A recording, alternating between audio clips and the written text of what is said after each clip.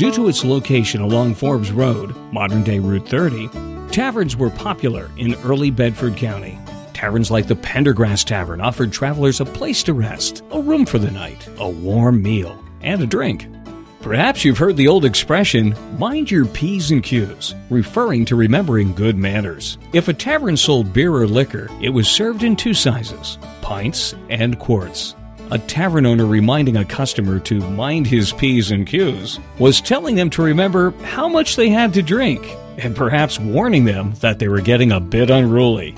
Our tavern is open to provide soup, sandwiches, and non-alcoholic beverages for a nice lunch. If you'd like to further explore the tavern heritage of Bedford County, follow Route 30 west to Schellsburg and stop in at the Jean Benet Tavern, originally built in 1762.